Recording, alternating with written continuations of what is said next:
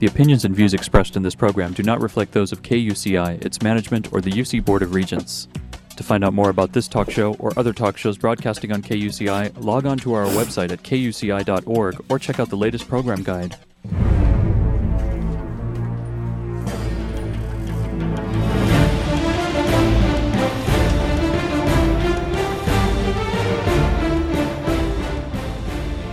You're listening to KUCI 88.9 FM in Irvine and KUCI.org on the web.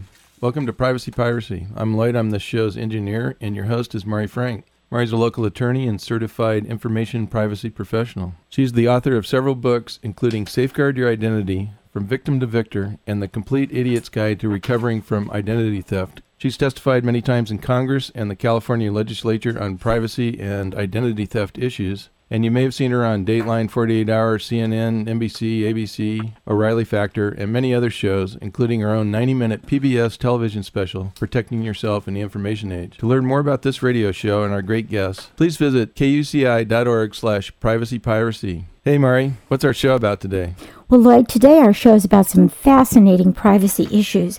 I was reading a couple articles in the Daily Journal, which is the legal newspaper for the state of California, and one of them was the privacy issues of wearable technology. I thought that was a great one. And then the other one was expect more stringent regulations over big data to emerge. And both of them are by the same fantastic attorneys. We've got Mark Mao and Jonathan Yee, who I'm going to tell you all about them in just a second. But they are both with the law firm of Kaufman, Dolowitz, and Volokh, LLP. And Mark is up in San Francisco and Los Angeles, and Jonathan Yee is down in Los Angeles. But right now, one's in San Francisco and one's in LA. And let me tell you a little bit about them. First, let me tell you about Mark. Mark Mao is vice chair of both the Technology Practices Groups and the Financial Services Practice Group at Kaufman, Dolowitz, and Volokh, LLP. And he works basically most of the time out of the San Francisco firm and in that office. And his practice focuses primarily on mobile, cloud, and big data companies with a particular interest in their software licensing and privacy law needs. And he has substantial experience advising and litigating on behalf of tech companies because he's right near the Silicon Valley. And he also has represented companies across a broad spectrum of other industries, including software, hardware, biotech, green tech, medical devices, all of the lots of stuff, including intellectual property needs. And he advises businesses on the evolving areas of privacy laws and cyber liability insurance, which is huge, where the regulatory and legal issues continue to change. And during the dot-com era, Mark Mao was an information technology consultant with Arthur Andersen Consulting Company. And he implemented enterprise database software throughout the Silicon Valley. So he has a great background.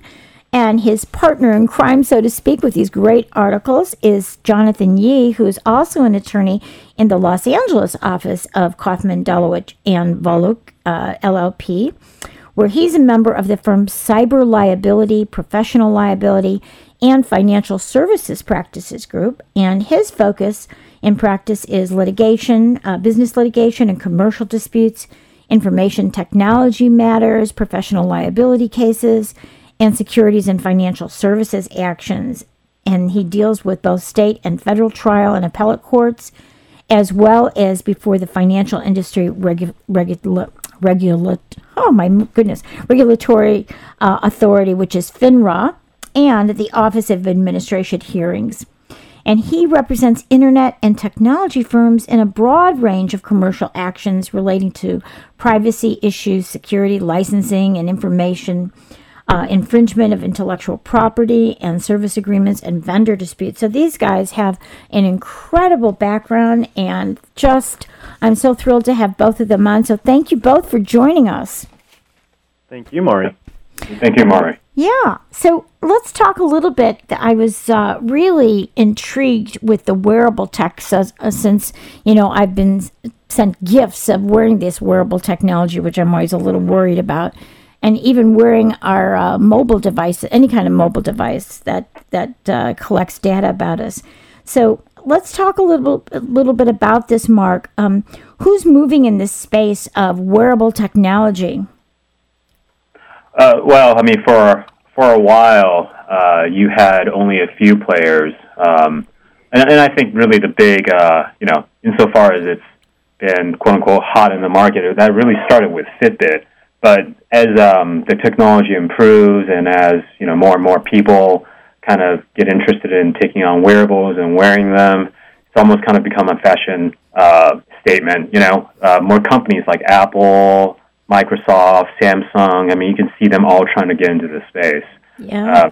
But some players have also exited, like Nike. They discontinued their FieldBand just a little bit earlier this year, which was probably, I don't know, my opinion was a bad move on their part, but what the heck do I know? Yeah, even Google Glass is a wearable thing, right? Yeah, but it's in some ways it's a little bit different. Yes. I think actually we may not have been with Jonathan, but I believe we also wrote another article on the Google Glass because it just has much higher specifications and capabilities than a lot of the other wearables. Right. So I think, in terms of privacy concerns or privacy policies and laws and regulations, you're kind of dealing with a whole other level there. Yeah. I actually tried the Google Glass when I was at the the International Association of Privacy Professionals. I actually was wearing it for about a half hour, and it was like kind of freaking me out. I just thought it was really fascinating. But yeah, somebody sent me a Fitbit, and I've been a little bit worried about that. Let's talk about that, because I think when people get all excited about this wearable technology, like you said, it's a fashion statement. It's really kind of cool. They're not thinking about some of the real who's collecting information, where that collection is going, who has access to it. So let's talk about those issues about what these wearable technology, what is the privacy issue? Well, I think from a current law and, regulatory perspective, currently right now, from a legal perspective, you don't exactly quite have any glaring legal issues, I would say, because, as far as I'm aware, there is no per se or specific finding against a Fitbit or one of the products I like, Misfits Shine. But obviously the capabilities and the specifications are just getting a lot better, and it's really improving at a rapid pace. And you're still starting to get more and more into the realm of information that's readily identifiable or associated with specific people. Yes. Well, okay. So then we've got HIPAA. We've got this health information issue that's become very important to a lot of people about protecting their privacy, and of course we've got high tech in that. What about the implications for HIPAA? Why don't we talk about a little bit about the HIPAA law and how that might relate to some of the wearables that people are using or will be using? Well, I mean, HIPAA is a little bit different, right? Because I think as a privacy expert, that HIPAA generally it concerns protected health information. And when we're talking about wearables, that may not always necessarily implicate protected health information, specifically for things like, the Fitbit or, the Misfits Shine or, the Jawbone devices. At least as of now, you're not specifically talking about protected health information, and you're not, even necessarily talking about a healthcare provider, healthcare plan, public health authority, employer, life insurer, school or university, or healthcare clearinghouse, which is generally, those entities and, controlled persons that would be regulated by HIPAA. So, well, how about when they're collecting information, like let's say glucose levels or heart rate and stuff, and they're sharing that information? What about that? What about sharing that kind of information when you're monitoring things? What about that? Now you're venturing a little bit past my expertise, because I'll tell you this: as far as I'm aware, I don't believe any of the devices right now currently is able to track your glucose level automatically unless you specifically post that up and share that. I mean, when you're talking about, what most people understand to be a wearable, when you're talking about like the Fitbit, the Misfits Shine, I mean, you're really talking about products that are tracking, how many calories you burned, what your activity levels are, what your friends are doing, with regard to those same things and how much sleep you're getting, Right. Sometimes, you're able to record, if you want, what your diet might be, what your weight might be, but we're not really quite talking about, glucose level. Mm-hmm. Now, I will note that we're starting to move there. So, for example, there's a relatively newer product that's called a Withings, Withings. Uh-huh. And you can see that actually on Best Buy. So this device, in addition to tracking your sleep and how many steps you've taken, it also measures your heart rate. And and I haven't purchased one of this. I'm just reading their specifications. Right. But one of the things they're able to track is your blood oxygen level. Right. So now you're really starting to venture into very specific health information. Right. So that's kind of coming up next. But as far as I'm aware, even being in the Silicon Valley, I'm not really seeing people carry and wear these Withings yet. But I mean, I have to say that looking at the specifications, it's pretty impressive. It's actually on my list of things to buy and try out. See, I could tell you're young. You're ready to jump in and get all these exciting technology things. But I think about what's coming with this wearable, right? Like, I see stuff all the time about how we're going to be able to measure insulin, and that the insulin will be able to wear something that if you have diabetes, that it can automatically add insulin when you need it. You know what I mean? That it can do this inside your body and measure it and then report back, or a heart monitor that reports it back, which they already have those that are reporting back to your doctors.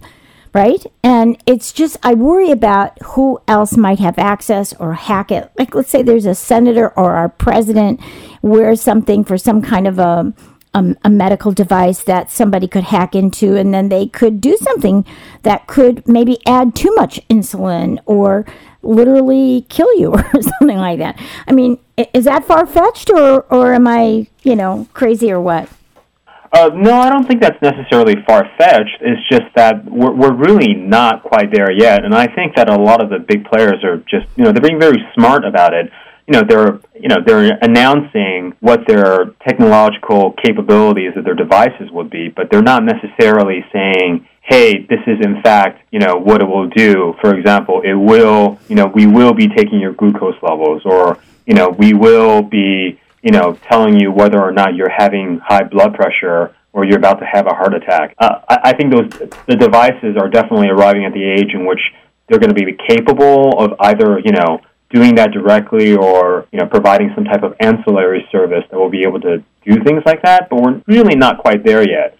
I think it's a very good, kind of a policy forecasting that, you're keeping an eye out for, but we're really not quite there.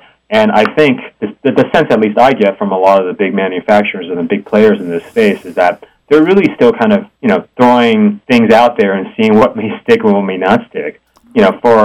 I think out of all the big manufacturers, all the big players in the mobile industry, from my perspective, Apple has generally been really respectful of, personal information and personal data. So, I think you kind of had mentioned them. From a policy perspective, they're kind of like the least of my worries. Right. Some people are some of the players are much more aggressive, and I think those are the people that are going to be really testing the waters to see, what the authorities, what the public, and what the legislators are going to be saying. Right. And I would think that the Federal Trade Commission would be looking at all of these wearables very carefully to make sure that there's transparency. So if something is going to be shared, I think it would worry me if I am wearing a Fitbit or something, if that was shared with my health carrier, if something they wanted to eventually increase my premiums or something due to something like that. I mean, you never know what could happen. So I don't like the idea of sharing without my permission, or at least letting me know what's really happening and when it's being shared. But what about, one more question on this one, Mark. What about security breaches? We started to talk about that, but what if there is a security breach on this recorded information, and if it is being stored in a place, maybe in the cloud for these companies? What do you think about that? Well, I mean, I think, sorry, not to get too lawyerly on you. I think it depends really on the question in which you're fielding, right? I mean, I think if you're talking about, what access points, we might be concerned about in terms of data breaches. I mean, certainly the more prevalent wearables become, you have that many more access points in which hackers could kind of get in to access this data. But then on a legal level, as opposed to kind of a technological level, an administrative level, the question then becomes, well, even if they breach that, what kind of information are they getting? Right. And do they rise sufficiently to the level of personally identifiable information such that, there needs to be stricter controls and things like that on that? And, I think that's a part, technological question, because that would depend on what the device can do from a hardware perspective, what the software will be tracking or not tracking, and then ultimately at what access point or what control point, the devices are storing what information. So, I mean, I think that's a very, I'm not trying to sidestep the question. I think but you're right. Yeah, I mean, if it's going to be health information, that's going to be covered at least under the California law and under HIPAA, that you're going to have that. And if you're going to have a whole profile, which some companies might put together a whole profile on you of personally identifiable information and passwords and all sorts of stuff, if that's hacked, then there would be, at least under California law, a duty to notify all possible people who have been breached, right? So it's an interesting thing. I think, when we think about any new technology, we really should be thinking about privacy by design. Do you want to address that, Jonathan, about what we mean by privacy by design? Well, I think that, privacy by design is meant to address privacy concerns in a very specific instance. I mean, right now, if you look at the way regulations are set up, there are very few regulations actually in place right now that address privacy and data security in specific contexts with actual concrete and established standards. In fact, with respect to the FTC, I mean, they've issued the recommendations that they make are usually, reasonable standards, which, the boundaries of reasonable haven't yet quite been clarified.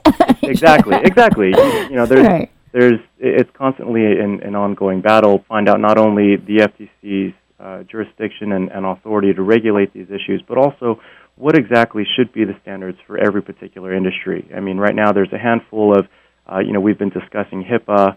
There's also the Fair Credit Reporting Act, the Gramm-Leach-Bliley Act, the Children's Online Privacy Protection Act, and a couple of others.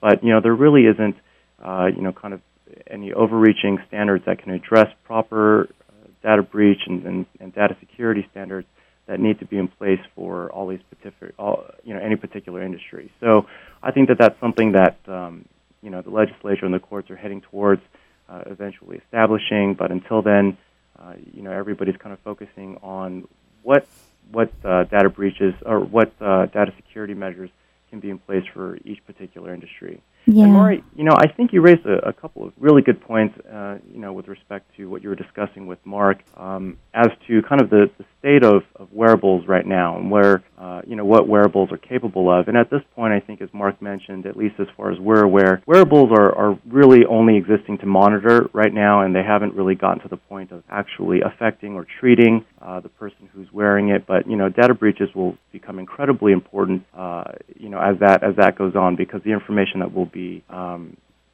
potentially vulnerable will exceed beyond, just personal health information or, credit card information, but will, potentially have the effect of, affecting us individually, depending upon what wearable we're wearing. And so I think that, if the FTC figures out some of these issues and as the courts figure out these issues, we'll get better clarity on that. Yeah, and I think, that whole idea of privacy by design, I think you guys probably know who Ann Cavoukian is. She's the one who coined that phrase, privacy by design, and she is the Privacy Commissioner of Ontario, Canada, and I'm one of her privacy ambassadors, which is wonderful. She's been on our show a bunch of times. And when we talk about privacy by design, just so my audience understands, it's building into the architecture of the technology or of the service or whatever it is, or the product, just privacy protection right from the get-go. So, in other words, it's not just security, it's privacy. Like, who would have access? What's collected? Do you collect more than you need to collect? If you don't need to collect it, why collect it, right? And so those are some of the things that I think are going to be really important in the wearables. We've already seen it in the apps, how the Federal Trade Commission has really kind of looked at best practices for apps.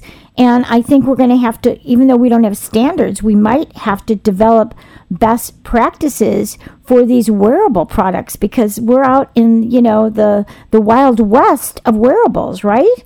So sorry, this is Mark. So in terms of that, right, the privacy by design thing, I think it's important to clarify. I certainly understand, where. A Canadian authority might come in and kind of argue that. But I think if you're looking specifically at regulations in the United States, right, without any clear legislative guidelines, like both you and Jonathan said, we're really looking at the FTC standards. Right. And with regard to the privacy by design, usually the best example and the most recent example of that, in my mind, that really stands out, is basically the case of FTC versus HTC America. Right, right. Regarding, that's the one that came out in July of last year, essentially alleging that it was fraudulent, deceptive, and unfair business practice for HTC to basically, I wouldn't say that it was a privacy by design type of case, but certainly that was the implication, right, which is that, the HTC basically allowed various vulnerabilities, through the various type of top type of, how would you say this? It's not exactly an opt-out, but it's almost like privacy wasn't the design of the phone or its software, right? Right. Be able to readily access the phone if they were, if they basically had, certain deals, or they had certain software that be bundled along with HTC's phones. I think that's actually, when you're talking about, the precedents and the law and regulations for privacy by design in the U.S. with regard to wearables, the best lesson for, the smaller, more aggressive players are coming in, and also actually probably for the mobile app developers with regard to wearables, it's probably really that case. And you could find details on that case just on the FTC website. I think it was issued sometime in the summer of 2013 last year. And I think that's what you're talking about. They've kind of adopted that whole thing, is that when you are developing apps or you are developing new technology, that you should be incorporating the privacy and security issues right into the architecture. They were finding that all these guys were creating all these apps in their garages and, selling them and having a lot of fun with them. But the problem is that there was all sorts of security problems and privacy problems where things were being shared that people didn't know that was being shared. So I think that's kind of been the coined word that's been, even though Anne put it together in terms of her articles and her books, I think that the Federal Trade Commission has kind of looked at it. And it is a best practice to kind of consider. I always say it's like, my husband's a builder, so if you build a house and you don't put air conditioning in it, when you want to go back later, it's kind of a mess and it's more expensive and more have a hassle to build it in. So if you build it in the air conditioning right from the get-go, it's into the architecture, it's into the blueprints, it's into everything. It's obviously going to work better, be less expensive to put together, and it should work better. So that's just kind of the idea. Mari, I think on that point, it's an interesting thing because, again, privacy by design is kind of a vague concept in itself, that I think some developers may have applying across the board depending upon what their application or program is. Mm-hmm. And I think with respect to, take for instance Apple's new Health app, which will be part of the iOS 8.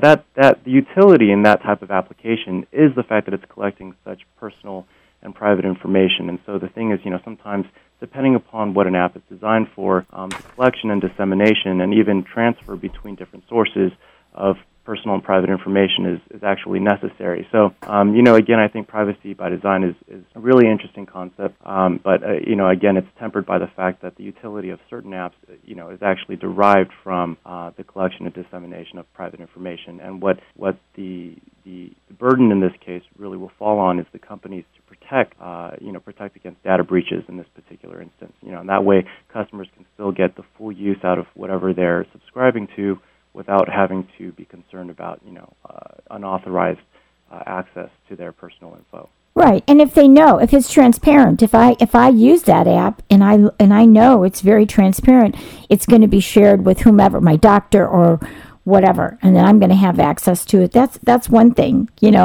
And so you're right. It really depends on what the app is all about. Like, you don't have to get my location to know certain, to provide me certain app things. Like, you don't have to have my location for me to use a flashlight app, right? I mean, it's not correlated.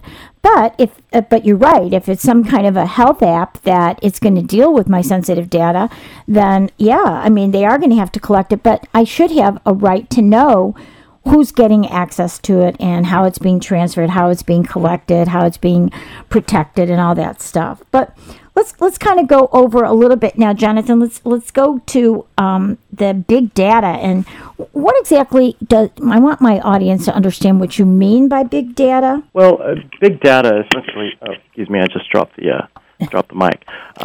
Big data essentially is it's a really general term, but it essentially encompasses all the data management tools, data processing applications. It's a collection of data from several sources. And in today's electronic age, big data is basically everything that we use on the internet and everything like that. And as Mark mentioned earlier, the outlets and channels and the access points for consumers to monitor and share their personal information, it's growing at an unprecedented rate. So, big data is basically the collection and aggregation of a lot of this information and what it's, going to be used for. Yeah.